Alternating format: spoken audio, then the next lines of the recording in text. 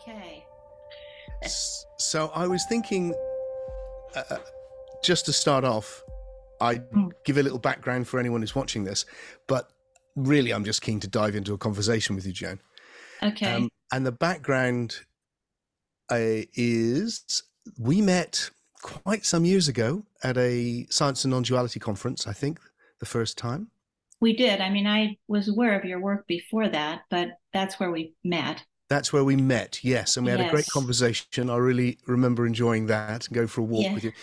And then more recently, we've connected and been sending messages to each other and um, had some interesting things come up about how we were perceiving things and how things were changing. And so I suggested we did one of these. So in the tradition of this, I'd like to start off with a kind of a just a starting place with you, which is to say, you know, you've been around the block, you've been here for a while. What do you what do you think this is that we're experiencing, and what have you made of it, and where have you got to so far? Well, I think my most profound realization is that I'm 75. The older I get, the less I know, Hmm. and the less certain I am of what I know. And and I think we really have no idea what's going on here. I mean, we have many ideas, but I would say nobody really knows what's going on here. And one of the things that I appreciated about you from before I met you was how in your books you always say, "This is how I'm seeing it now." But I might change my mind, and then you've done that a number of times, um, and I've done that too. So I appreciate that. Um, and Yeah, so my background sort of it, there was Zen first, Soto Zen, and then there was Tony Packer, who had been a Zen teacher but left. Sort of, she was very much she and Krishnamurti were very much on the same kind of wavelength, I would say. And so I was with her. She was kind of my main teacher, and then I got into Advaita with people like John Klein and Gangaji and a whole host of satsang Advaita teachers.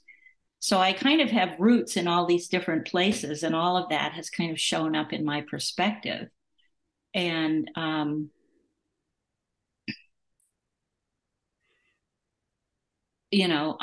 would say that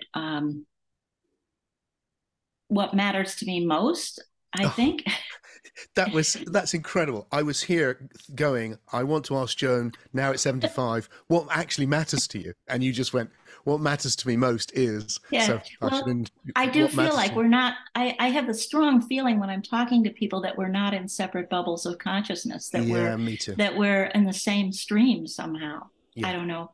That's just a strong sense, and I also have a very strong sense of the sort of oneness of everything, or the undividedness of everything, or the seamlessness of everything, or the interconnectedness and interdependency of everything, however you want to language it.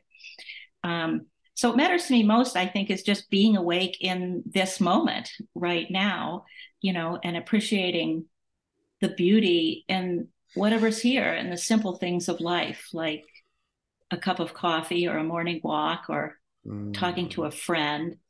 Um, I think that's very important to me. And there's definitely, I feel a deep longing or pull, if you will, um, to kind of to be awake as this open, boundless presence, and to bring love into the world rather than anger and hate and conflict, which I often fail at, but I have that aspiration or that longing, you could say. And then I noticed there's a kind of other longing in me, if you want to call it a longing, a little bit mischievous kind of, or maybe it's my doubting voice, my doubting app, my doubt app, or whatever. But, kind of like it's the me that was once a drunk, and a kind of belligerent, troublesome drunk, that kind of wants to, you know, fuck all this, it's all crazy kind of thing.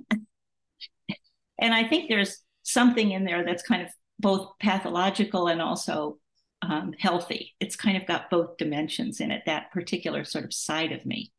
It's a side of me that can get angry and all that. So there's that. And I just, I read different things and listen to different things. And I've, of course, listened to some of your meetings recently, and we've talked. And yeah, I resonate very much with the kind of evolutionary perspective that you've been developing. Not all of it, but a lot of it.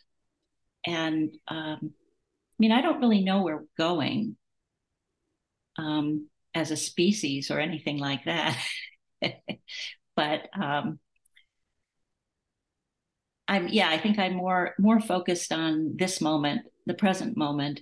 But I also, I think that like you working with John Tarrant, who's a Zen teacher who does a lot of koan work through creativity and imagination, and then your work has made me realize how much I value the imagination and ideas and things like that, which can get sort of dismissed when there's an emphasis on just being present in the moment and kind of sensory experiencing or dissolving into open, boundless presence and that sort of thing. So I don't know if that was clear, but that's kind of what came to mind in the That moment. was incredibly clear and multifarious. It felt like you were able to bring together in a kind of a both and, like when you described the two aspirations that you feel. I really like that. I really resonate with that. I think that's actually really deep to have that kind of, to not make it, to see how, I don't want to say complex, or that there's an immense simplicity which is about what's going on. It always feels to me, and this extraordinary complexity as well at the same time. And I really like both, and Yeah. I get pulled between the two, and have those same aspirations in a different way. My own version of that is, and that also, that paradox you brought up right at the start, where I'm acutely aware, probably more aware than anything else, of how profoundly mysterious it is to be a human being, and I don't even know what that means really, and how astonishing it's always been to me since I was a kid that so many people aren't. I mean, it just like, what? How are you not? How aren't you constantly like, wow? And I get why some people find it frightening. I find it quite exhilarating, and at the same time, I'm amazed that we can understand things and give it a go and do our best and move it on. And that's the paradox for me, Joan, is that at this time in my life, I mean, my emphasis most of my life has been on love and experience, and just like, yeah, all right, but let's really get into the feeling that deep connection with each other and with everything, and that communion. And then this last 10 years, it's been really about philosophy, about trying to understand it. I kind of did a book called The Mystery Experience, and from then on, it's all been about philosophy, of trying to find a way of understanding it best. So how would you say it's kind of changed for you, or when you said, as you've got older, and so it's Um, really changed for me a lot. mhm.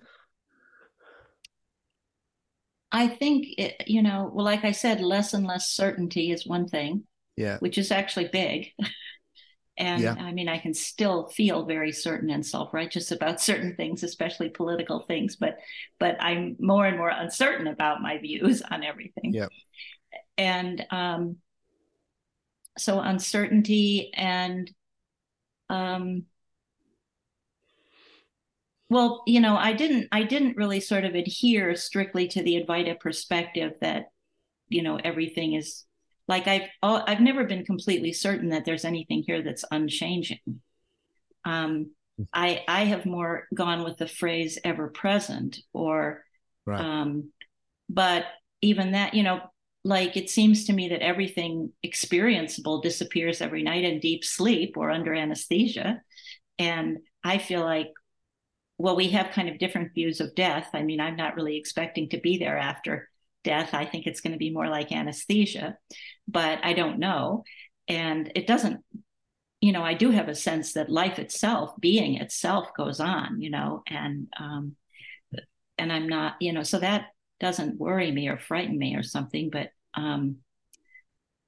yeah, so I never kind of was completely engaged in that Advaita perspective. I mean, I do have this certainly deep sense of just the open, boundless presence and the space of awareness in which everything appears, but I've never been certain that that's the nature of reality. That might just be the way the human brain can perceive things, or something. So I've never been, by the way, I never took a single course in philosophy. So, when someone called me an idealist years ago, I was like, I thought they meant that I had ideals or something. And I said, no, I'm not an idealist. So I've sort of slowly been learning some of these things, but I'm not really versed in philosophy but yeah, so I never completely. And then, Zen sees it very differently. Like the word emptiness even means such different things in different approaches. Like I really resonate with the sort of Zen view that there's really no thing here, because nothing ever actually even forms to be impermanent, because the change is so thoroughgoing. And like the Indra's net, like everything is just a reflection of everything else. Like all there is relationship.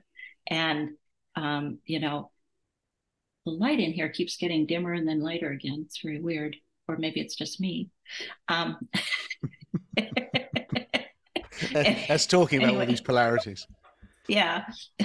I did have my COVID shot and my flu vaccine yesterday and then have my eyes dilated. So I did wake up in a sort of strange, like, but anyway.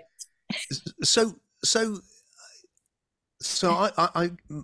I don't know how much you know about what I'm doing at the moment, but I would see it that Zen description that really resonates for me, but it's almost like I just want to say it with a slightly different tone of voice, perhaps is the right thing, where it feels like I don't see it as like empty. It doesn't feel like the right word to me. It feels very full, and it is all relational, and everything is change, everything is process. The big insight of the 20th century has been, the universe is a process, and it's been going on for a length of time. And my experience is totally of process. Everything is process and change, but that doesn't mean that things don't exist, or it doesn't feel like that makes them empty. The Buddhist tradition really pushes that, and I don't quite know.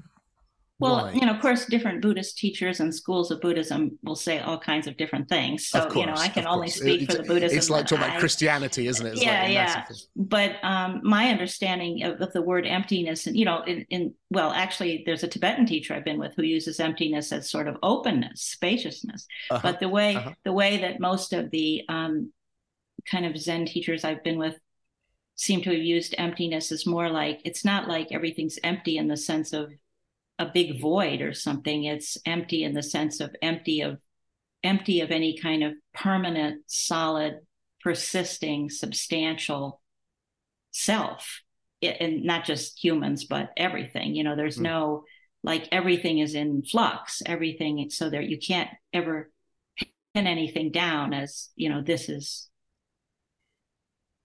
something, everything is so interconnected. So, it doesn't mean emptiness in the sense of, so to me, it's just another way of saying fullness, actually. Yes, but it is a very different term. And obviously it's a translation, and the terms we use can give such a coloring to things. Because it feels very different. When I go, look, everything is relationship, that feels really engaging because I'm in relationship to you, and that Tim isn't a permanent fixed thing. Tim is a permanently changing thing, as is Joan, as is the sky, as is the earth, as is everything. That feels very affirming of the process of becoming, of the forming of things. And I notice that in the older traditions, and not just in the East, but if you go like Plato and people like that, there's a real sense that to be real, it should be unchanging. Right. Yeah. And that feels a very old sensibility. It's like, no, it can be real and changing. That it's there's That never made any sense to me, that use of the no, word real to mean something that's always here. Like yeah, why isn't this moment real? You yeah, know? yeah. Because everything we've ever experienced has been this flow of time, of Yeah. change, of process. So that seems fundamental. But one of the big changes for me was, and there's different ways of languaging this, but you talk was about that, the idea of that. What did you call it? Open. What was the Open phrase you? spaciousness, open Open spacious, boundless spaciousness. presence or something. Yeah, yeah. Is I really get that. It's a, like, we can do it together now. It's lovely, isn't it? It's like, whoa. and and there's been a shift from seeing that as me paying attention to something that I am this spacious presence, to me paying attention, it is to something I am, but not in the I am awareness, but rather that there is, well, the Zen word works well for me, an isness or a beingness to everything, and that Mm-hmm. I'm paying attention to that, and it's a big, open, spacious presence, and I'm aware of the one thing that makes everything, the thing that makes everything one is this shared being that is in the process of becoming all these different relationships. So there's a commonality which I, which is universal. So I'm not focused on anything in particular, because everything in particular is a particular process in relationship with the universe or a particular qualities. Whereas if I open that out, there's a universal quality which everything has, and all the classic metaphors of the ocean and the waves and all of that. Um, that has been a shift, and I notice a real difference with it.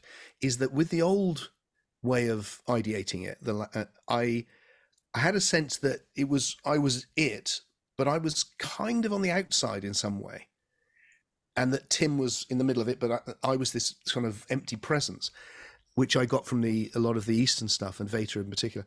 And now, when I do it, it feels much more like Tim is completely embedded in the beingness of everything, and Mm-hmm. it's a lovely quality of, there is a oneness of which I'm completely a part and moving within, which is arising as you, and you are also completely a part of it, and we're meeting in that flow of becoming, becoming, becoming, becoming, becoming, which feels intensely creative, which is why the creative aspect really fascinates me. Yeah, Does that make sense? oh yes, and I completely resonate with that because I think a lot of people in the Advaita satsang kind of world kind of get stuck in this, I am empty awareness kind of Yeah, perspective that actually feels quite dualistic to me because it's sort of like, you know, it's like I'm trying to constantly identify myself as open awareness and not as little me and all that. Whereas I think it feels much more alive to me to have that sense that I am that whatever this is, including awareness, consciousness, whatever of course these words all mean such different things, but anyway, yeah, um, but whatever this all is, it's one whole undivided happening that includes it all, and it's not like trying to get into some place of detached, emptiness or something in that sense of the word, but just um, seeing it or being it, experiencing it as one whole undivided happening, really. And yeah, so now it's an interesting question like, what is the self? What is the I? What is the me? You know, because from my own inner perspective right now, I don't really have a strong sense of being somebody. But when I look at you or any other person, I have I see everyone as this absolutely unique, incredibly, amazingly unique and beautiful manifestation. And I could say the same thing about every plant, every piece of furniture, everything.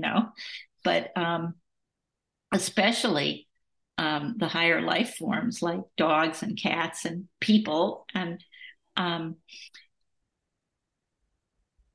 but in my inner experience, is very different than like what I sort of kind of perceive when I'm looking at someone else. It's more like, um, it's all those things we sort of said earlier about, how has the view here changed, and what's feeling the feelings, and it's more like just kind of experiencing, a flow of experiencing.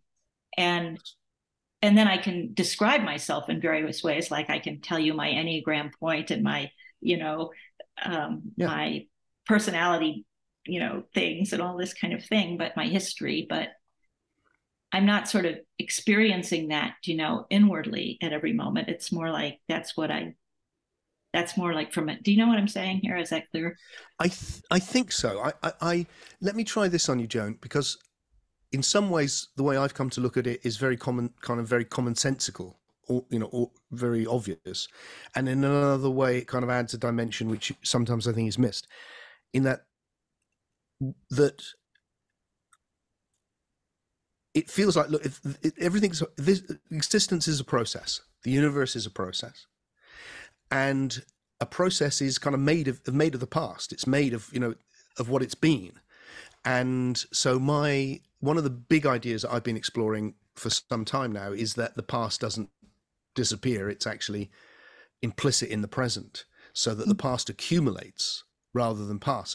So our past meetings are all present here. They're all what's defining what this is, and that you're therefore what is Tim's identity? Well, he's a particular psychobiological system which has arisen in this marvelous universe in relationship to the universe, and he's made of everything he's ever been.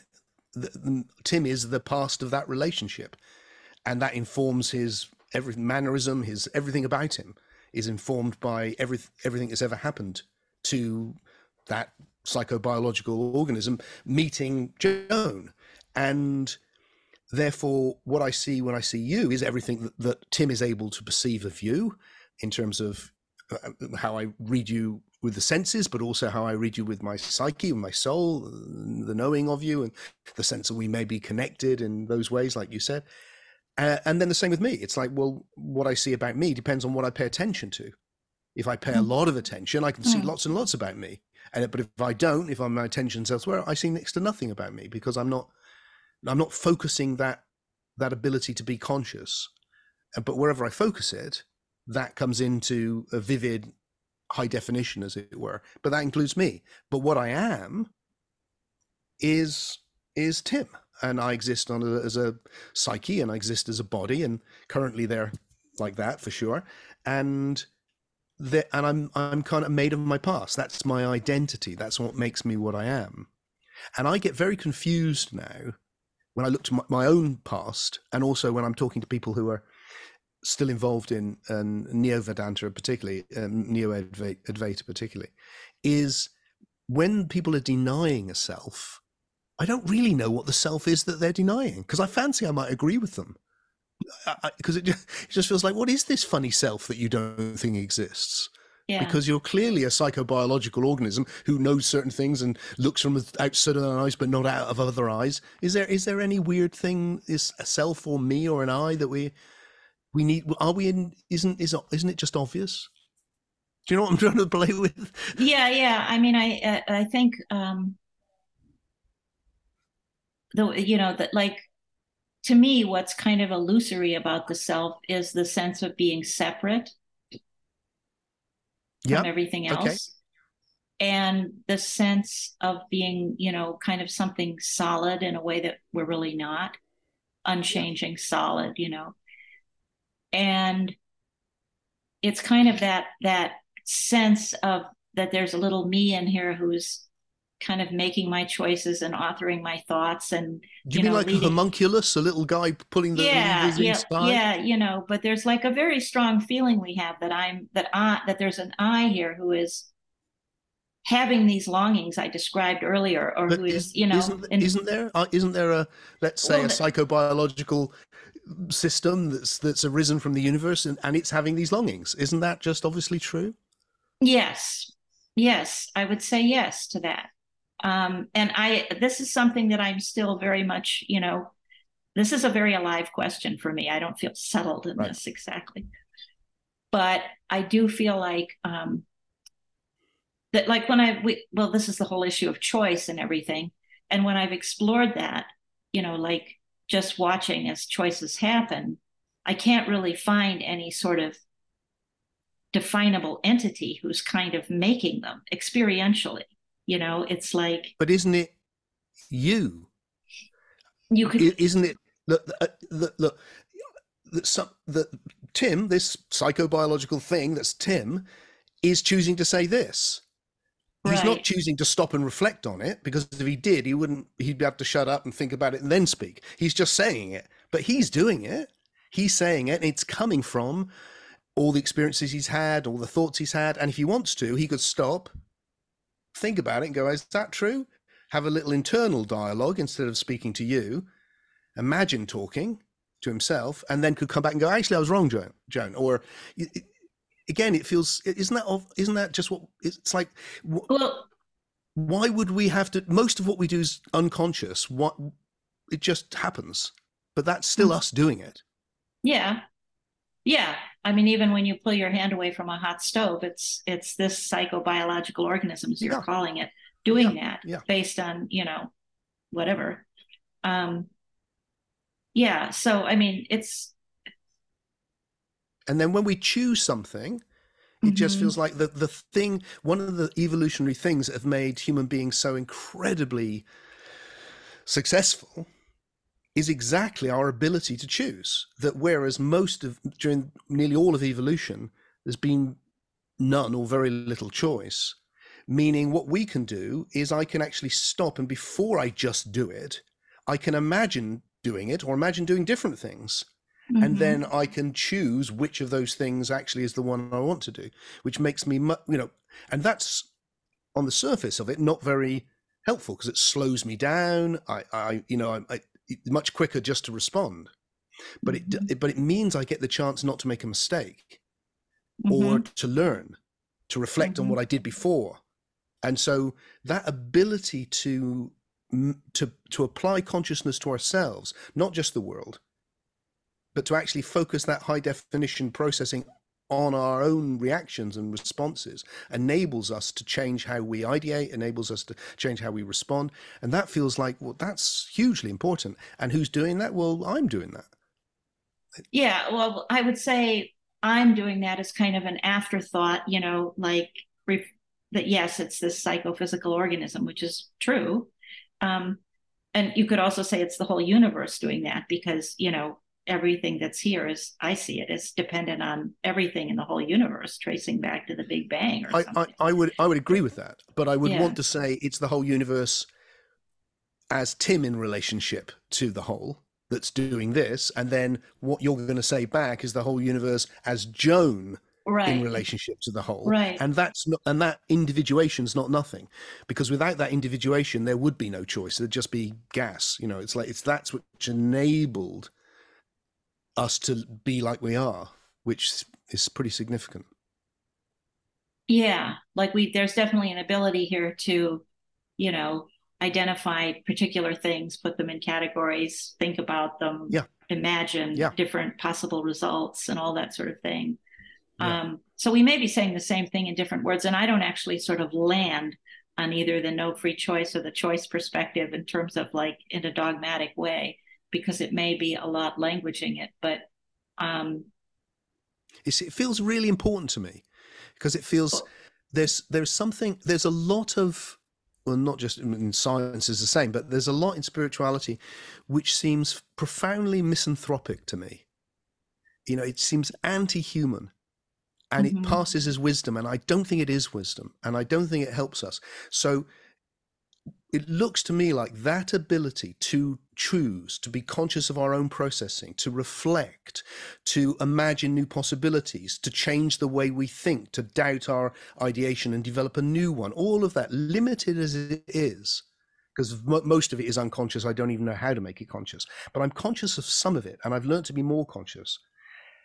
Limited as that may be, it just feels really, really significant, and something to Oh, be, and which is why I think, when we've got kids, we would never say to a kid, you've got no choice, really, it just happens. We would never do No, that, surely. We would no, you go, would. you have got choice. Now you need to use that. I mean, my dad, the thing he said to me more than anything else, which is probably why I'm like I am, would be, Timothy, stop and think. And Yeah, it's like that. What that meant was just stop and just reflect on it for a moment. And that yeah. seems not something to be dismissed in any way. No, well, when I speak of no choice from that perspective, it's that all of that is a happening of the whole in some way there, that I can't find any little me who's kind of in control of all that. Even the sense of being, let me kind of play this out. Yeah, yeah, please do. Even the sense of being in control or having a choice is happening by itself. Tony Packer really invited me to watch as choices were happening and just see if I could find a chooser. And I couldn't. All I could find was like, in some cases, just an impulse, and then maybe a thought, a series of thoughts like, oh, don't do that, do this instead. And then, or back and forth thoughts like, do this, do that, do this, do that, none of which seemed I was in control of. There didn't seem to be. Let me play this out, Tim. Okay, okay, sorry, I beg your pardon. Yeah. So I couldn't find any sort of sense of being in control of these different thoughts, although the thought story was sort of that, these are different, there's a me in there somehow. And and then if I was trying to choose between whether to do something or not do it, I found that I couldn't make the decisive moment happen any sooner than it did. I mean, I couldn't, and I wanted to sometimes because it was like driving me nuts that I couldn't decide about something, but I couldn't make that happen until it did. So there was a sense of it all happening in a sense by itself, even the apparent choices and decisions. And now, of course, if, like when I was teaching English at a college, I wouldn't tell my students, you have no choice about whether you do this paper or not, or whether you come to class, but we'll see whether you do. Um, and if I had been raising a child, I wouldn't say you have no choice about, I would be talking to them as if they were, when you're in practical sense, you talk to people as if they, like you would tell your child, look both ways before you cross the street. That's really important. But I think what's been so liberating for me about seeing it and seeing the sort of no choice aspect of it is that, well, I have a history of, I engaged in, really destructive alcoholic drinking in my youth and, shot up drugs and a lot of things. And it didn't feel like I really like it. It didn't send, I didn't feel like, or my finger biting compulsion, which I still have. It's like, I can't always, sometimes it seems I can stop and then other times I can't, you know? And the helpful thing about sort of seeing the no choice perspective is the elimination of guilt and blame, because when I see that I don't have control over all these things, I also see that other people don't either. So, the child rapist or the genocidal dictator or whatever, they're also just doing what life is moving them to do. And if they had a choice, if you had a choice, you probably wouldn't be a child rapist. And then at some point, maybe you do seem to have a choice, like somehow you're able to stop doing that or something. But so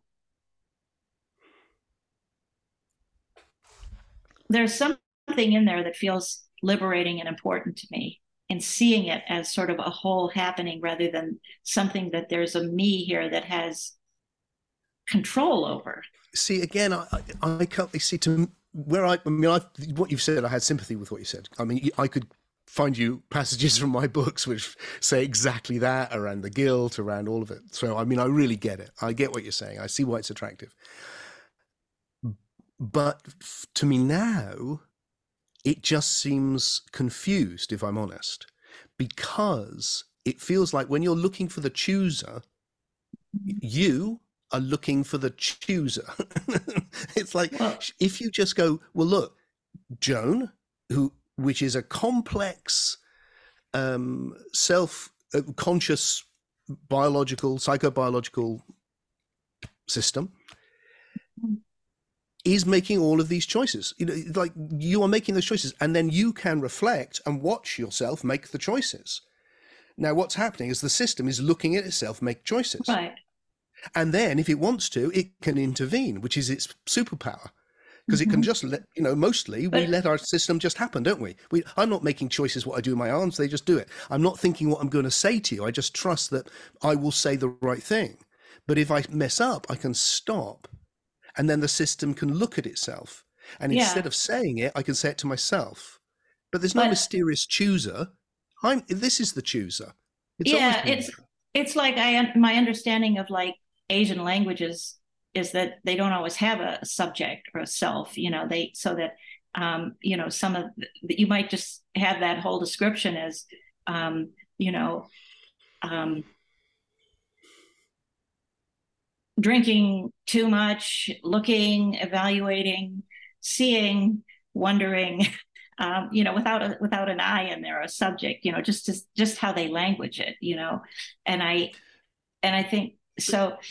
Like we can't, like you said, I can do what I want, but I find that I can't choose what I want.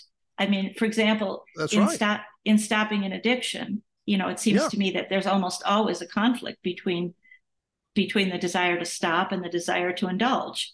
And we can't I, control which one is going to be stronger in any I, moment. I'm not saying that let me talk about me like you've done so beautifully with you. So my addiction was nicotine, I had that one and too. you did have you've just done better than the addiction, but nicotine was for decades, and of course, but this idea that I don't have any idea that somehow Tim is in control of it. Tim Mm-hmm. has to work hard to actually reflect enough that when he goes, I'll just have, no, I won't. I will, no, I won't. All of that inner conflict and different parts of Tim, because Tim's a complex. Mm-hmm. I'm everything I've ever been, and it's complex, but it does feel like, look, there's an identity. I'm doing that. My wife doesn't do that. She's different to me. Right, I am an right, right, individual, and right, I'm right, having that, and she's right. making choices, and sometimes, and most of what we do we don't do consciously, in the sense that we don't watch the processing, Mm-hmm. and it's because it's more efficient not to do that. Right. But we can watch the processing and make choices if we want to. We have to fight for it sometimes, because we're only learning how to do it still. But Yeah. it Well, seems really significant, and there doesn't seem any mysterious chooser separate from Tim. Tim is the I, chooser. I think we're saying the same thing in different ways. And I think, the argument that you're making is a good argument for using the model of choice and rather than using the other model. And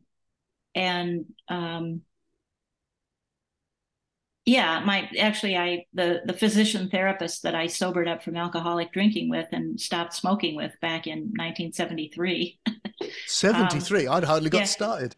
I was smoking 3 packs of unfiltered cigarettes a day. Mm. And cigarettes were the hardest thing to. But Yeah. anyway, I remember thinking, why would I want to get up in the morning if I couldn't have my morning cigarette? And then I thought, something's wrong with this. Yeah. but but she used the model of choice. Actually, she would. In fact, I had to revise. If I said I can't stop, she would have me change that to I won't stop. And she used the model Ooh, of very good. choice. Yeah, I She like felt that. the power was not in the nicotine or the alcohol or anything. The power was in, she said, the person. I might have said awareness, but it could be the psychophysical, whatever. The power is in. Yeah, I mean, what I'm trying to do here all the time, Joan, and that's just been my journey where I've ended up right now, but is to so many of the things I was influenced by in the past have this misanthropic quality to them. Yes, I agree. Like taking these things which are so intrinsic to being a human. And that simple thing I said about kids was a really big moment for me when I had my daughter, particularly, so a long time ago now, was just taking all the things I was teaching and saying to myself and going, would I say that to a kid? Will I say to my girl, you're not really an individual, darling? Would I say to her, don't be attached? Would I say to her, don't think too much? and don't get in the mind. And would I say to her, just be in the moment, don't think about the future? I wouldn't say any of those things to her because they'd be disastrous for her. So there was something wrong with all of those ideas. And yet they were in me, and I picked them up from these different spiritual traditions and different people. And then it felt, and then slowly and slowly and slowly, I've been filtering them all out and going, how can I keep the deep insight, which might be there, like without losing, whilst keeping the value of our basic humanity in a very obvious way. So it's possible, I think, to have that, to go, it's all one, and in one way it is all happening as one, but it's happening as one through all of these, or as. That's another one. See, I make these mistakes all the time. I fall into the old language. So the old language would be the one is happening through Tim, as if it's some other thing in the background, like I'm a puppet. Uh-huh. Whereas it feels like, no, that's not right. The one as Tim is relating to the one as Joan. It's not through it, like it's, look deep inside and you'll find God in the background. It's like, no, it's, and so those things end up, by revising all of those things as much as I can, it feels like I'm returning to a sense of, because of the evolutionary picture. It's like this place that we've evolved to is really beautiful and important and not stopping. It's moving on. Yeah. And valuing our humanity is essential to it. So all of those, just like science devalues our humanity. Oh, you're really just neurons, or you're really just chemicals, or my love for my wife is really just hormones, and all of that. And it feels like there's truth in all of that. But by framing it in the wrong philosophical language, like the emptiness thing, there's truth in that. But by framing it in negative language, you devalue the most precious thing we've got, which is our evolving humanity. Yeah, I think I strongly agree with all that. I guess, and the way you sort of summed up, don't think about the future. I forget all the things you said, but those felt to me like sort of almost misunderstandings, or like, which are easily there in that kind of, like, for example, I would never say to people, don't think about the future.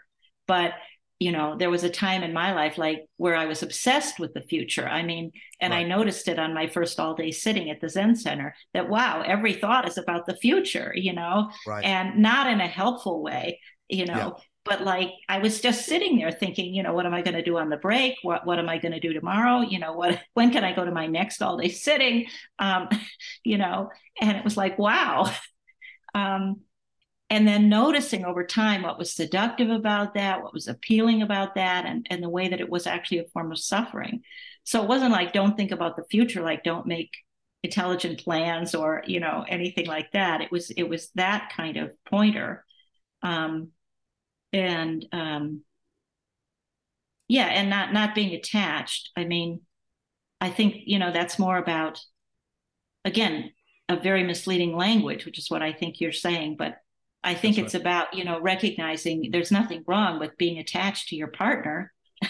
I mean, that seems like a positive thing to me, but it's sort of like, it's more pointing to the sense that, I can only be happy in this relationship, or I have to have this in order to be happy or be whole, or something like that kind of attachment.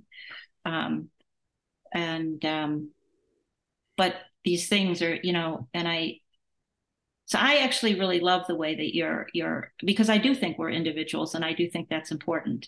And I do think that, that emphasizing choice is, I think, the better way to go, because it empowers us.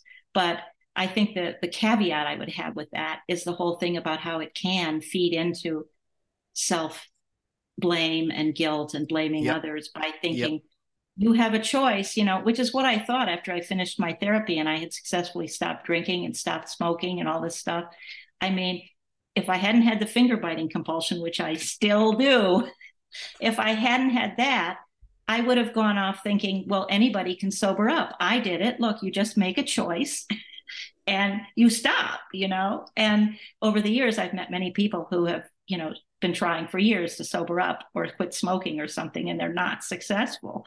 And so having that other perspective gives me compassion, that because I don't think it's helpful to be telling somebody, you have a choice, you know, you're deliberately doing this or something. My, It can be helpful. Like when my therapist said, reframe it to I can't to I won't.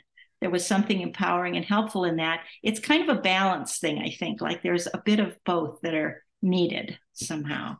my sense is more, because I know exactly what you're saying, and I really resonate with it. My sense is more, it's like the choice, because of this evolutionary picture, really helps me with nearly about everything, because it Yeah. feels like, look, choice is evolved. Um, you have to work at it, and you don't just have it. You evolve it. You find it. You know, you have to, if you really want to have lots of choice, you have to really really work at it to make yourself conscious of how you process things, because until you're conscious of how you process things, you can't make the choice. So it feels like we've got limited choice, and I probably have more choice now as an old man than I did as a young man, Yeah. because I've worked at it. It's just that I have the possibility of choosing, and because it's important, it feels that it's worth encouraging myself and others to extend that ability to make choice, And so I that you think can that, yeah. actually, and the biggest thing I'm choosing of all the things is where I put my attention, and Yes. and And having and having the freedom to move it about and not have it fixed anywhere, whether it's the past or the present or the future, yeah. like that it can Yeah. move around. Yeah. And I think that that's, I like the evolutionary perspective that, and you know, when I think about my own life, I mean, clearly the fact that I did therapy several times, that went through different forms of psychotherapy, that I did somatic work like Feldenkrais, that I did years of meditation, insight kind of meditation, just watching the mind and all What that. was the last thing I, you said, Joan? What was the thing before that you did? Feldenkrais, somatic awareness work, Okay, I don't know that. like where you just it's called awareness through movement. It's like you're paying attention to very like the theory was that, for example, if you're reaching for something on a high shelf, you may be injuring yourself, but you can it's a form of where you begin to see that, oh, there's other parts of the body that could be involved in that and it would make it easier, and you're Oh, sort of discovering, you know. yeah, yeah, yeah. And I had that sense when I, at one point I tried taking an antidepressant, and I had to go off it because I had a very bad side effect. But it was an amazing experience. It was like, you know, 5 pound weights had been lifted from me, and you know, I was just completely transformed. And when I went off it, it didn't change. I mean, it never, the depression didn't come back in that way, and it felt like it was that kind of thing where I had learned something. I had, my nervous system or whatever had learned that, oh, there's a different way of being here, you know, just from that brief time that I was on the antidepressant. Yeah, And and that, yeah, so that's what I feel like happens through being in psychotherapy, yeah, being doing meditation, doing yeah, somatic body work, and taking an antidepressant. I mean, it can happen in yeah. all kinds of different ways. That we are, I liked how you said it, we are essentially developing more possibilities and evolving. And The um, somatic thing, I'm really pleased I asked you what that was, because I hadn't heard of it. But it's a great example, I think, of what we've been discussing in a very tangible way. So I've never been very sporty or physical. I used to do a lot of Tai Chi at one stage, but it was, I mean, it was hard for me. You know, and I, over this last period, I've started doing weights, which was the last thing that I thought I'd ever do in the whole of my life with a young guy. And I go 2 or 3 times a week and lift up these things for no purpose and put them back down again. And um, what's interesting, the reason I bring it up, is he will say, do this with your back, use that muscle. And I've got no idea what he's talking about. And I have to learn to choose to use that muscle, right. because I just do it as Tim does it. And he goes, no, no, no, not like that. Use that Yeah. muscle. And eventually I'll Yeah. go, oh, oh, that one. I got it. Yeah.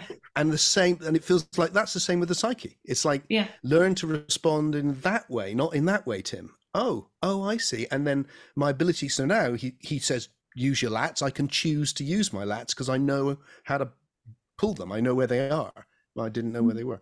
And so that's the extension in a physical way, to something that's happening psychologically as well.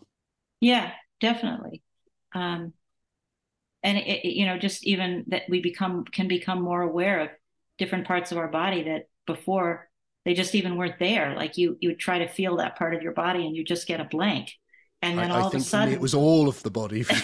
then, the more you sort of attend to it, Yeah, eventually you begin to get, oh, a little sense of it and then more yeah, sense of it. yeah, Um, and yeah, so I like the idea that we're evolving, because that actually does um, include the sense of not feeding into guilt or blame, because it's exactly. like, Yeah, I'm this the world through Joan, the world as Joan, the like being as Joan, whatever, is evolving, but there are certain ways that it hasn't evolved yet. And yeah, so, sometimes she bites her fingers and loses her temper and doesn't seem to have the ability to control that yet. yeah. And she aspires to in some way, but it just doesn't always seem to work. And That would be exactly how I see Tim. It's like that, and also it helps with other people because I realize. Well, I think the thing which gets me the most is, I feel when I look at my life now, having sort of lived a life for not as long as you, but pretty long, is I feel I've been very lucky. I've had an awful.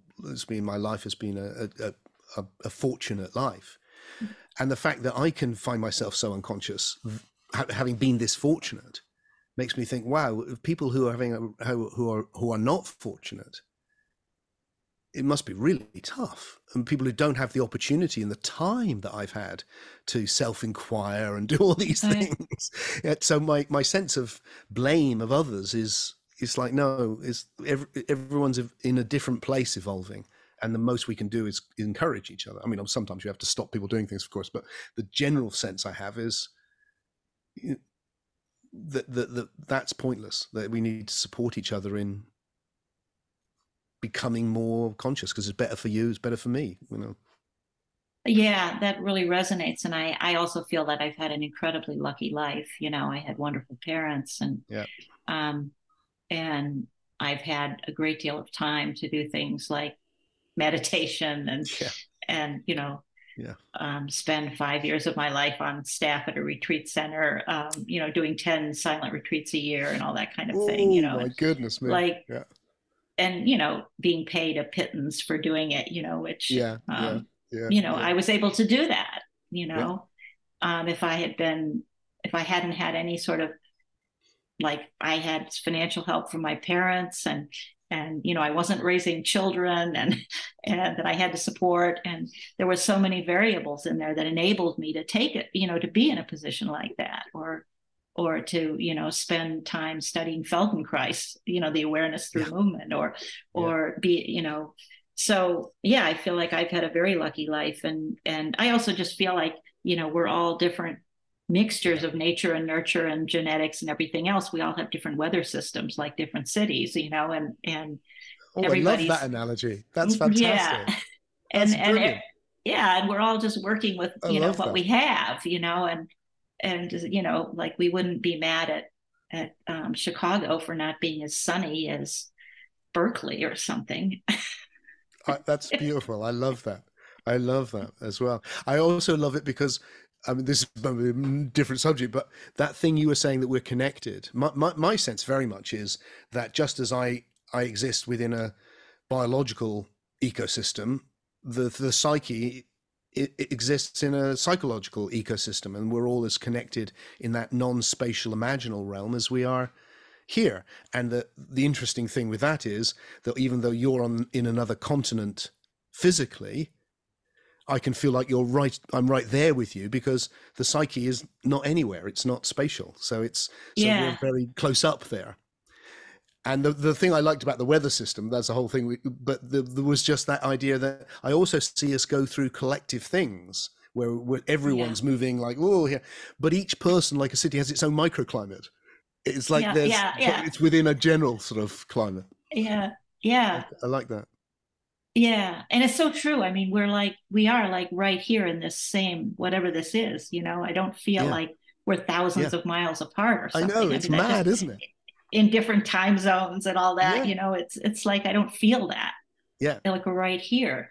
and clearly we're connecting on what you call the imaginal level, Yeah.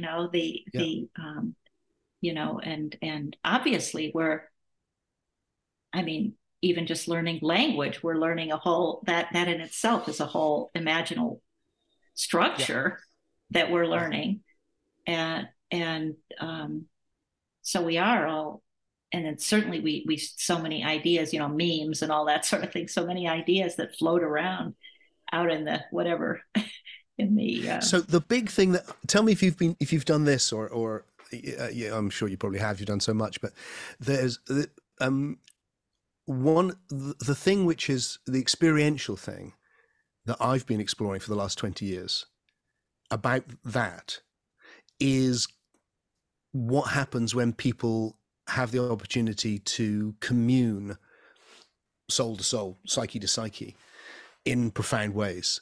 And so what I do at my retreats is to first of all make everyone feel safe and they can relax and be themselves.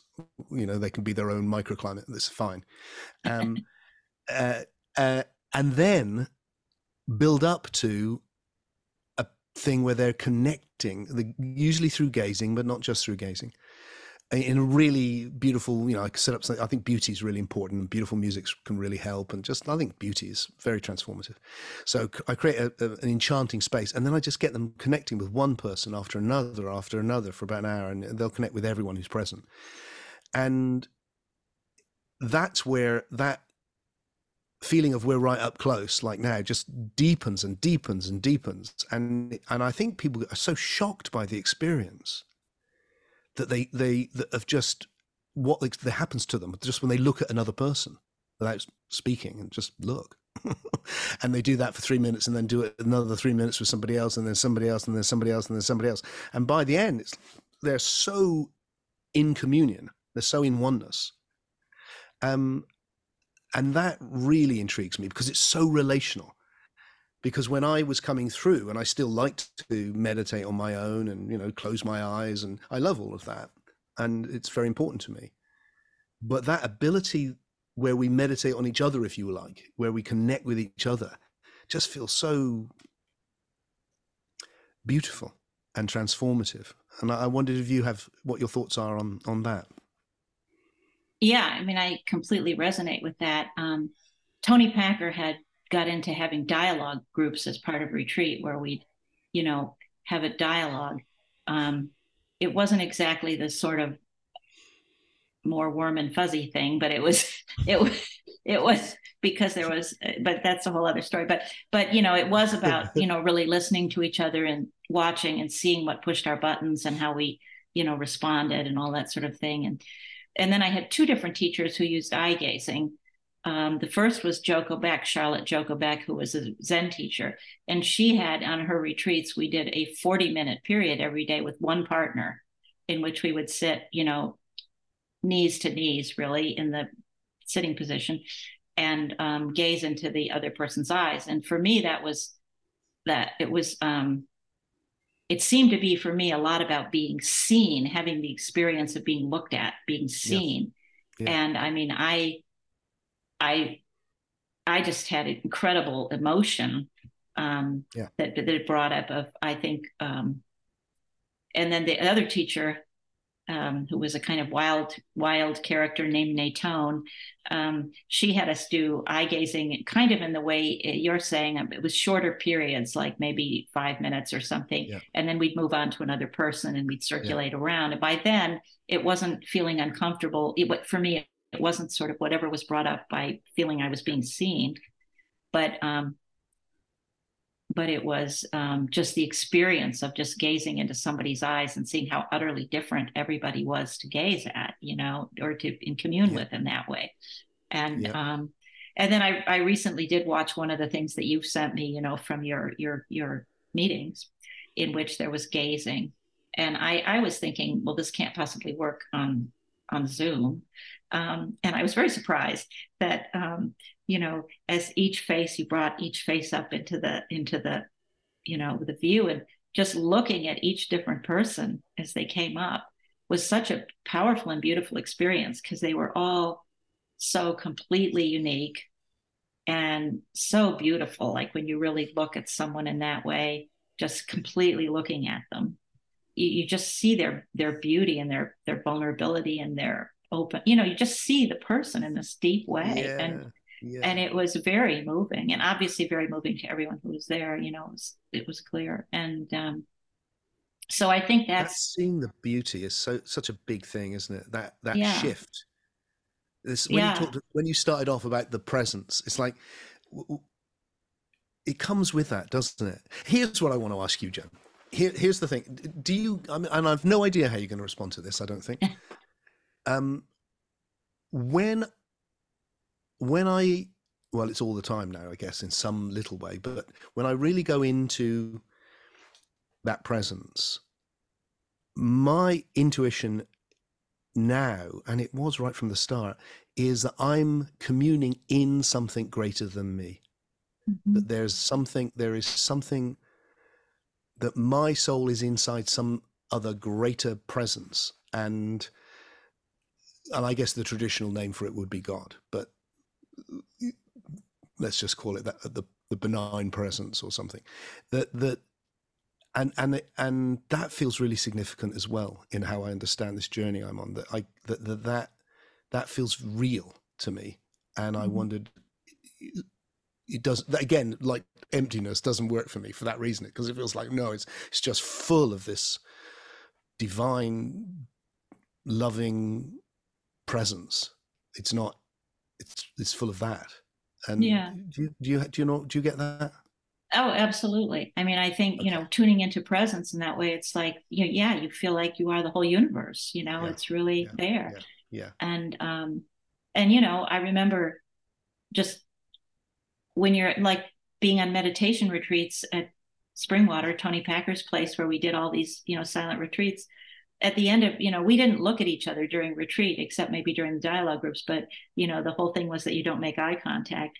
And then at Right. the end of retreat, it was like everybody was washed clean in this amazing way, like people who had been fighting with each other before the retreat. All of a sudden, everybody's faces were just so open, and there was just this immense love, you know, Oh, and I would experience that during satsangs, with when I'd go to satsangs with different teachers, there would just be this incredible love in the room yeah. and amongst people, and really this kind of I could call it bliss, bliss and Yeah. love, and that just permeated the room, Yeah. and yeah, and you felt like you feel like you are this whole, it's like, and I think we sort of,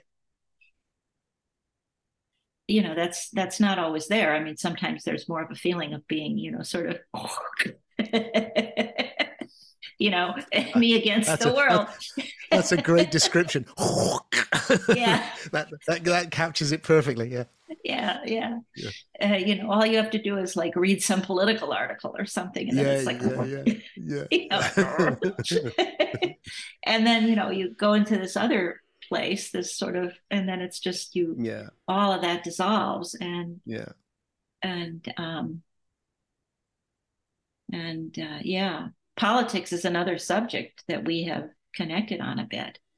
It is. It is because we've both been changing on that as well. We've been So. changing on that, and it's a big question for me, like just even how much attention I want to give to the sort of political realm, Hmm. um, because first of all, I feel like it's the kind of realm where there it tends to produce that kind of contracted, separate, conflicted experience. And on the other hand, it does feel like in some way it's important to engage with it to some degree because it's part of what's going on.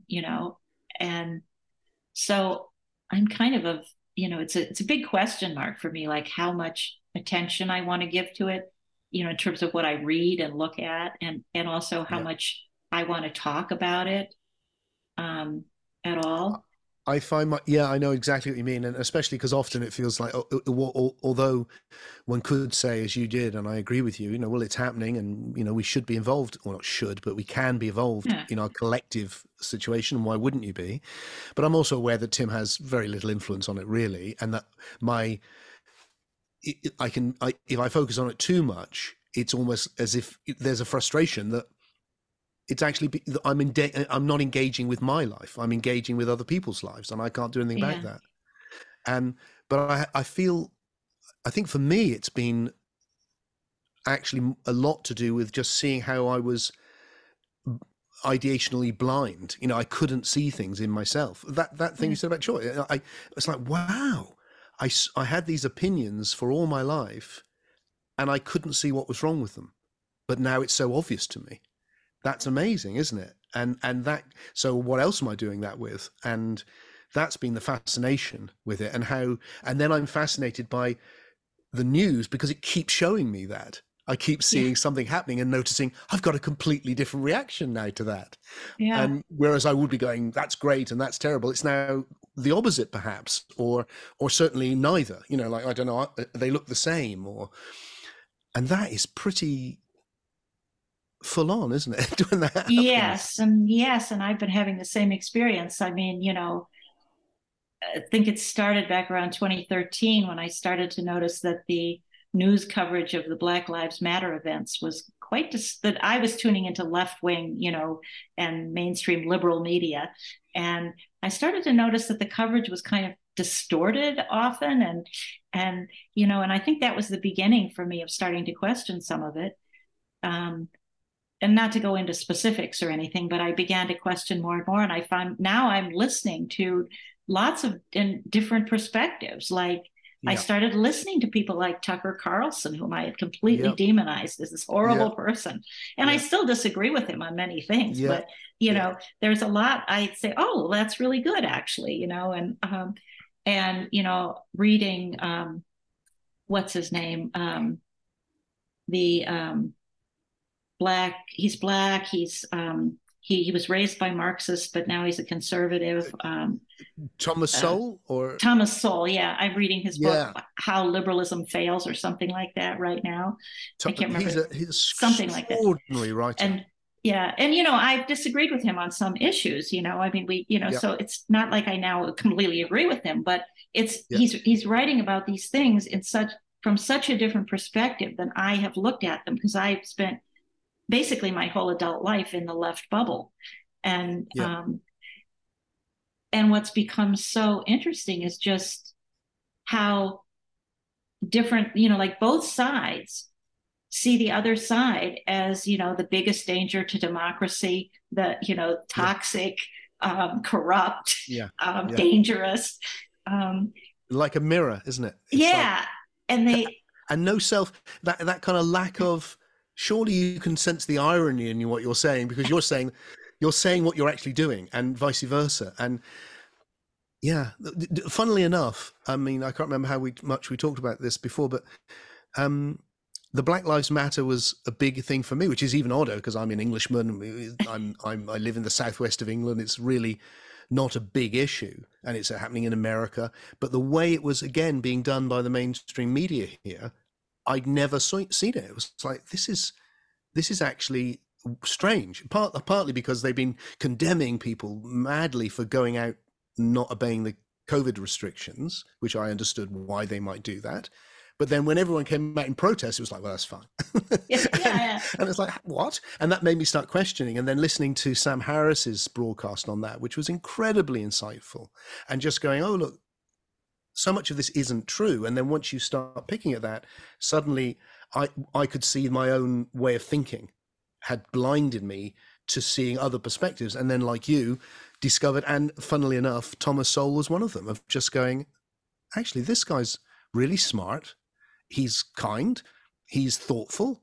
What's not to listen to? And like you, it doesn't mean I agree with him necessarily about everything, but it's made me less certain of things that I was certain of before, because I can hear he's not a bad man serving the interests of corporate greed. He's a thoughtful commentator on the human condition, who thinks that things that I thought were the solution have actually caused immense problems, and that's worth yeah, considering if I'm going to be an intelligent person. And the shock really is like doing it so old, feeling like, wow, I've been in that particular bubble all my life. And yeah, well, there's the collective thing. I have many friends of my own age who are going through exactly the same thing. It's a collective thing It that, is, yeah. that people have been going, oh, I'm just waking up from being in my particular bubble. And my hope is, because I'm terribly optimistic despite everything. My hope is that, well, it combines with the thing we were talking about earlier about that love and that feeling of connection, that the level of polarization we've got at the moment, and the kind of monological blindness. I can only see my point of view, and I can only see my that it's got so absurd that more and more people are going through this, where they're going, oh, not that. Actually, you're the same, and that opens up a new way of connecting and being more thoughtful and Yeah. respectful and kind I and hope that's true. me too. I I don't, don't know. you're one of the few people that I know. I have a few other friends in my life who are going through something similar, Right. but it's not a lot. Most of my friends, Okay. are, Yeah. Yeah. liberal Democrats who completely believe in the Democratic Party and the left agenda, wokeism and all that, Yeah. um, and um, it's, yeah, and the same stuff. I mean, you look, people on the left are like, oh, they're censoring all these books on the right. And then the left is censoring all this stuff, I know. It's but they like, don't can't you see see that. it? And yeah, and Yeah. it's like, Yeah. I mean, Yeah. yeah, so it's been a very, very interesting, um, interesting thing to find myself. I had a moment with one of my friends that's going through it, which, because I'm very aware also that it feels we have a tendency, I mean, we human beings have a tendency to focus on the negative for a good reason, because the negative is dangerous to us. Mm-hmm. Everything's fine. You don't want to focus on that. You want to focus on the one thing that could cause a problem. So we're very good at that, and we do that collectively as well.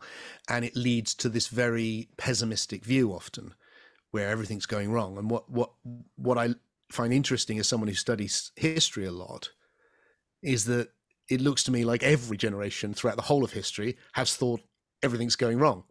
And yet, actually, there's been a tendency, not always, but in history, for things to get better and better and better and better and better, until here we are now, living a life which even the rich in the past couldn't possibly have dreamt of. And yet we still think everything's going wrong. So I'm aware of that tendency and wanting to counteract that and have a gratitude towards the people who've been before, that have enabled me to have such a magical life. And not just me, everyone is doing generally much, much better. But and so I don't want to slip into, oh, politics is just getting more polarized than ever, because I remember the 70s and we had the Me miners' too. strike, Yeah. and it's like, and it was pretty polarized, and and all of that. But and it's not like, we haven't got the cultural revolution. It's not, we're not facing that kind of monstrous self-destruction that happened in China, say, or elsewhere. But he said something which did make me stop and go. He said, "Yeah." He said, "You're right, Tim. Yeah, it's good not to exaggerate that." But he said, throughout my life, I've never ever before self-censored and worried about what I was going to say in public. But now I do. Oh, And I thought, yeah. yeah, and so do I. In Yeah. fact, if I'm honest, I'm doing it now, because I'm aware that this is not a conversation necessarily just between the two of us. It's a Yeah. conversation other people may see. I Yeah. am in the background, being very careful about what I do and don't say, because of the level of vitriol which I'm aware is out there, and the effect it's having on people that speak out of turn, and that trying to close people down and not allow free expression, with the faith that if we allow each other to say what is inside of us, we can find a way of meeting and finding the best from that interaction, rather than Yeah. No, closing down the other.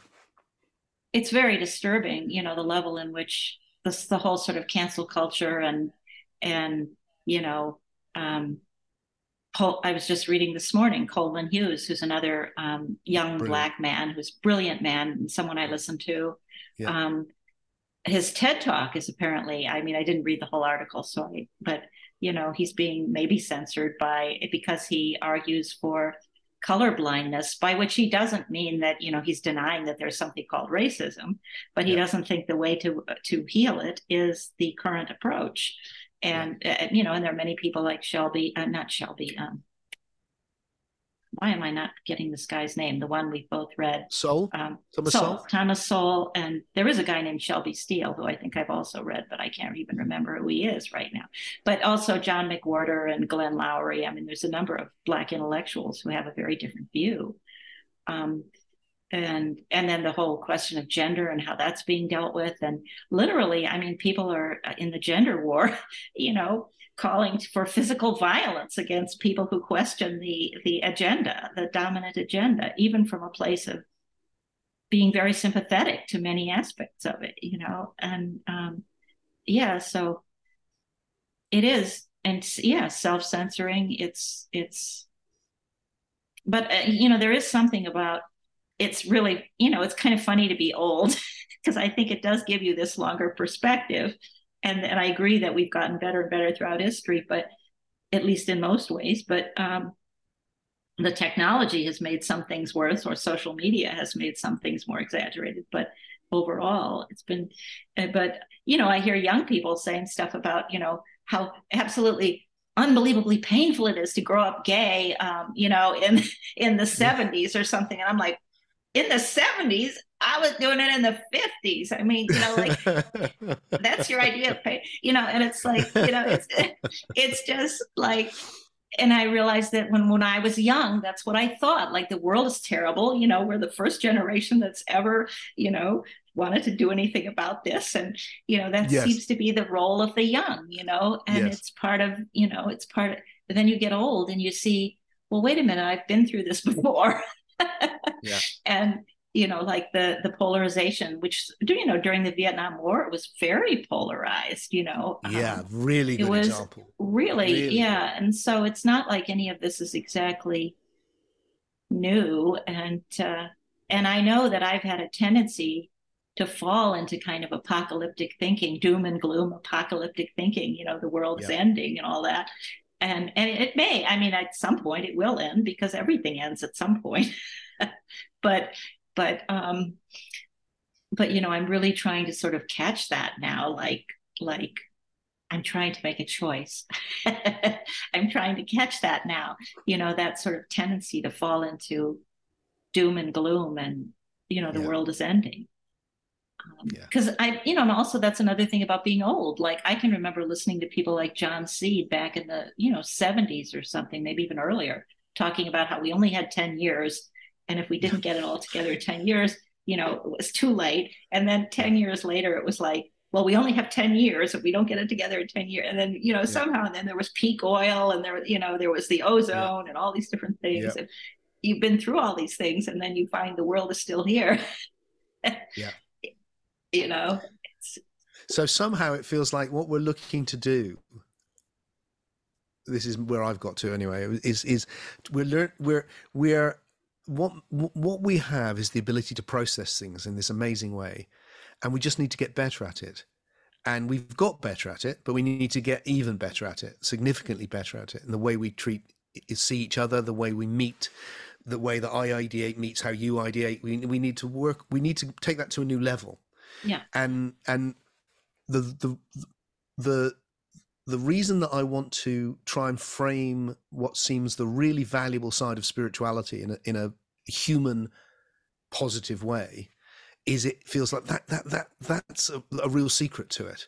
Because when you described, it was beautiful, a little while back before we moved into politics, and you were talking about how beautiful people look and that love and that connection and how it's like, yeah, so that's what we need. And then when you've got that, you can look at people who were previously unthinkable and connect with them. It's like I have pictures of people that I found really difficult in the public sphere, which I bring up every now and again and look at, just to get to the point where I'm like sitting with them. It's like, oh, there they are, and not that, and that's been another really interesting thing for me, Joan. And you kind of touched on it, I think, when you mentioned Tucker Carlson, is that, and I probably see him differently because as an Englishman, he's very American phenomena, but what I noticed was that I had a visceral, um, what's the word I'm looking for? A kind of a real, what's the word? I don't know. There's a word for it, but that distaste with, Mm-hmm. say, someone like Donald Trump, and also people around him, and probably someone like Tucker Carlson, to the degree that I saw him, was like, ugh, just like, why I really, ugh. And then what intrigued me was that other people were having the same visceral reaction to people I really liked, and it's like, well, what's going on there? And then finding now I don't have that visceral reaction now to any of Yeah. those people. I don't. They're all just people to me. I've lost that ugh thing, which was because I couldn't. So my hope is that that even if it's taken me up to my 60s, if I can do it, then maybe it'll happen more generally. I don't know how long it'll take, but that it's pushing us to open up into another level of humanity, and I that and Yeah, and that would be just so good in every way because, I think to take Donald Trump as an example, I think the antagonism to him pushed him to do some things that he might not otherwise have done, and similarly, it's kind of like what happens to each of us individually, like if somebody hates me and meets me with, thinks I'm a disgusting person and treats me that way, how do I respond? Mostly it kind of brings me into that contraction and, fighting yeah. back. Whereas when somebody loves me and sees me compassionately and generously and all of that, it opens my heart. And, um, yeah, And a big thing, and this kind of relates to right where we started, was the way I phrase it is it's both and paralogical, both and, rather than either or. So like when you went through and when I said that thing about detachment and only paying, not thinking about the future, and you went, well, that's all misunderstanding, and of course you're completely right. That's exactly right. And what you effectively did was go, it's both of those, isn't it? You don't want to be so stuck about thinking about the future. You never go, wow, this is the moment. And you don't want to be so stuck in the moment. You go, oh, sorry, I completely forgot that I should have been there on Thursday. Or, it's always both. It's like the thinking yeah, mind. How lovely you can talk to yourself. How yeah, awful if you just talk to yourself. It's just like, I'm really enjoyed our conversation, but I think I could speak for both of us that if we had to keep talking to each other on and on and on and on, there would come a time quite quickly where we'd had enough, and it'd be yeah, like, oh, I can't talk to Joan any longer. It's been 8 hours, and like, so it's both. It's always both. Now you yeah, need some silence. Now you need yeah, some aloneness. Now you need to, yeah, and life is so obviously like that. Now you need to rest. Now you need to eat. And with all of it, it feels like if we can get how you can hold both at once. So the fact that you can be open to someone doesn't mean you necessarily agree with them, doesn't mean you won't passionately disagree with them, mhm, but you're still able, you don't have to choose between those two. You can mhm, actually be there with somebody and go, oh, I see it differently, and this is why. And so I'm hoping we can, I think, again, it's the sense of history. It's like we've moved so far, we don't realize how far we've moved. yeah, Well, the example that always comes to me is, here am I. I've been having this lovely conversation with you. You're a woman. I'm a man. And it hasn't occurred to me once during the whole conversation that's remotely relevant to our and conversation. I can say the same. Yeah. And that's historically unprecedented. Yeah, George Eliot had to call himself George and fight to get a conversation like this. yeah, But yeah. we just do it. Don't think anything of it. It's like, and how lovely that is. It's a huge distance we've come. Oh yeah. I mean, when I think about, I grew up in the 50s. I was born in the 40s, grew up in the 50s. Um, you know, I mean, in terms of all these things, racism, sexism, heterosexism, you Yeah, know, we have come an enormous distance. It doesn't mean all these things are completely resolved and there's nothing further, but yeah, we've gone so far. yeah, Um, and I mean, it really an unimaginable distance. I mean, growing up, I could never have imagined that we'd have a black president or that gay marriage would be yeah, legal in my lifetime or any of yeah, that. yeah, You know, I couldn't have imagined it. yeah. well, I could have imagined it, but it would have been like, forget Yeah. it. And so that's I want to capture that feeling. Imagination, yeah.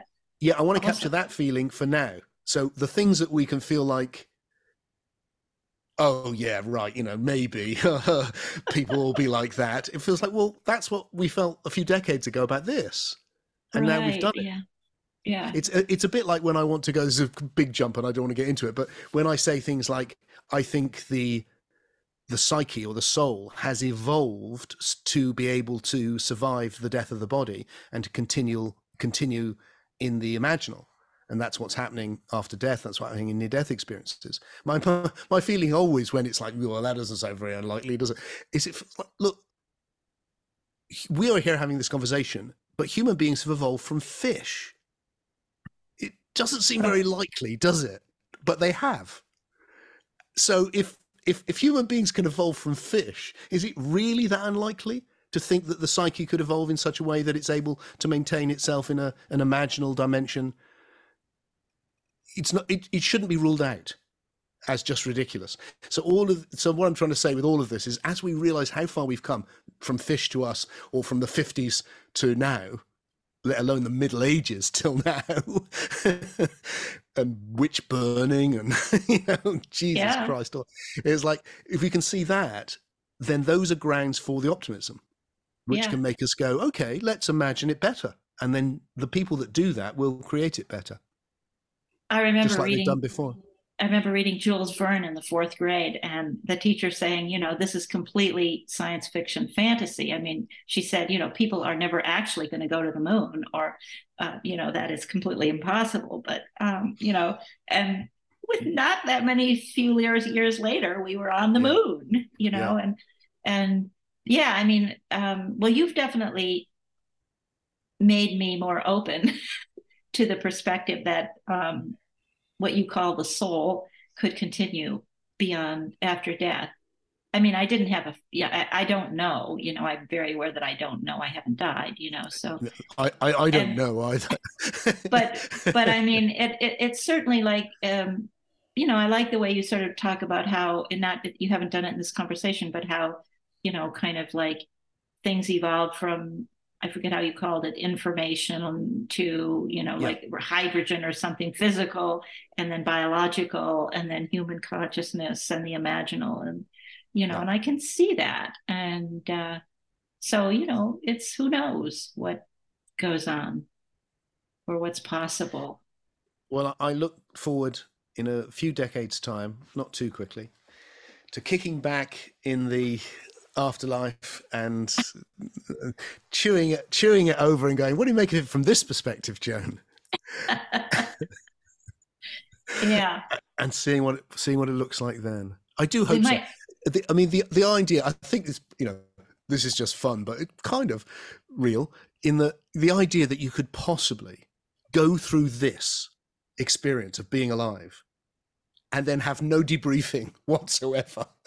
Just like, have a very strange experience for 70 years, 80 years, and then stop. It's like that. What? That just feels like so absurd. It's hard to. Well, but it seems to me that it's, whether we have the individual soul or the sort of whole, I agree. I you agree. know, that it's not like, I mean, there is a debriefing. It's the debriefing like we're debriefing what, my parents' generation went through in a sense, Yes. like, Yeah. Very good. I like that. and I it's like sort of like That's true too. That is definitely true. something definitely doesn't end, something continues, but Yeah. I Yeah. don't know exactly what it is, Yeah. and Yeah. Yeah. um, And that's like, important in itself. Just that. yeah, like we might not be Tim and Joan. Yeah. Yeah. Yeah.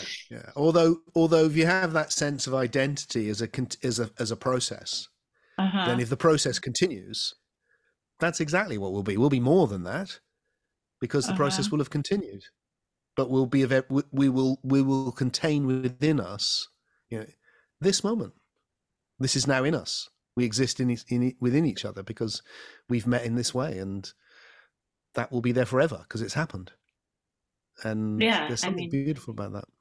No, I do see that. Yeah. I mean, in a way, the past, I mean, I often say the past is completely gone, but it's also here. It's also Yeah, here. yeah. And you know, um, I often use the example of music. If all we had was the present moment and we were listening to music, all we'd have is you know, That and that is beautiful. in order for music to make any kind of sense and be beautiful, we have to remember what happened and we have to have some anticipation of what's coming next. That's part of what makes it music. And the same with the story or a play or anything, a movie, anything like that, in our Or life, you could say a sentence, eh? a That thing. sentence. Yeah. That's the one that always gets me when people say time is an illusion. I go, but I only understood that sentence because of time, because Yeah. otherwise there wouldn't have been the past to enable me to know what the last word meant, or as you say, not even a word, just a syllable, or not even that. Yeah. Yeah, Yeah. yeah, yeah. So it has been a delight to meet in this process with It you. definitely has. I mean, I really love talking to you, Tim, and it just like opens me up in many, many ways that I really deeply appreciate. Yeah. Oh, I'm so pleased because I feel that too. It's been really lovely Yeah. to explore and to debrief. Yeah.